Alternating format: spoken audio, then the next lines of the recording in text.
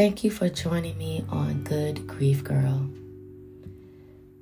If you're here, you're in the right place. And if you listened last week, I thank you so much for joining us. Today's title is Are We Ready? You can never be ready or prepared for death. Death can be unexpected. Maybe you are a caregiver, loved one, and you may know it's going to happen at any time. Or maybe you'll be pre-warned by God in a dream months before, like I was.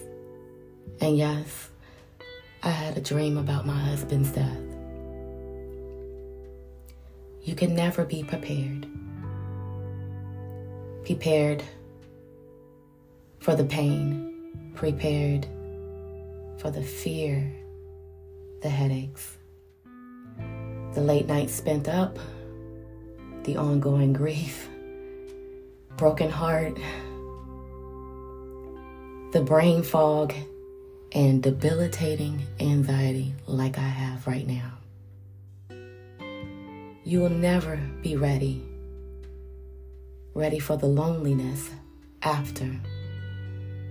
After the funeral, there's no one but just you. You are by yourself, eating alone, and it's now dinner for one. And you're wishing you could hear their voice or their laugh again. Nothing can prepare you for that, right? I remember the day of my husband's funeral. We went to the burial, and I remember hearing, "You may all return to your cars."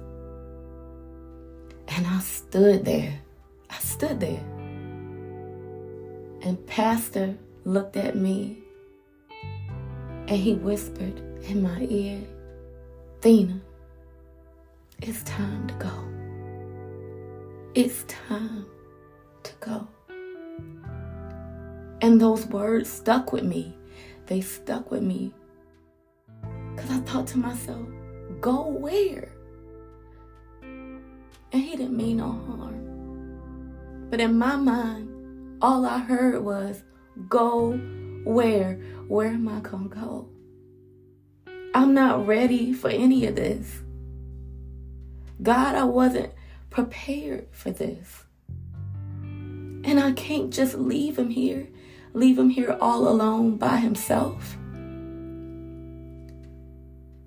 And I remember my uncle coming to also whisper in my ear, "Athena, it's time to go. Okay? You can do this," he said, as he attempted to escort me to the car, because yes, I gave up a fight because I didn't want to leave that burial site. I felt like I was floating on air and my feet couldn't touch the ground. And I just kept saying to myself, "I'm not ready, God." And I was just weeping because I couldn't leave him. I couldn't just walk away from him. That was my husband for 13 years, God. Why do you expect me to leave him here?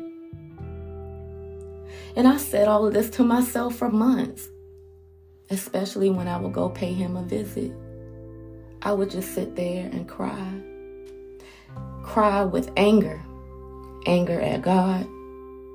I was even angry at my husband because I felt like he didn't fight for his life. How selfish of me, right? But I needed him here with me. And I wasn't ready for this kind of life, the life that I have right now. Being by myself, I wasn't ready for any of that. I wasn't prepared to be a widow. I've heard people talk about it.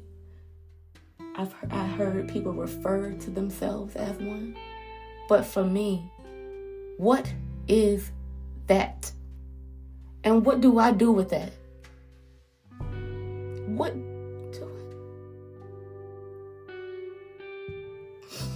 What do I do with that? And one day God spoke to me, and my guess is he waited until I was of sound mind. And obviously he felt I was ready to hear him.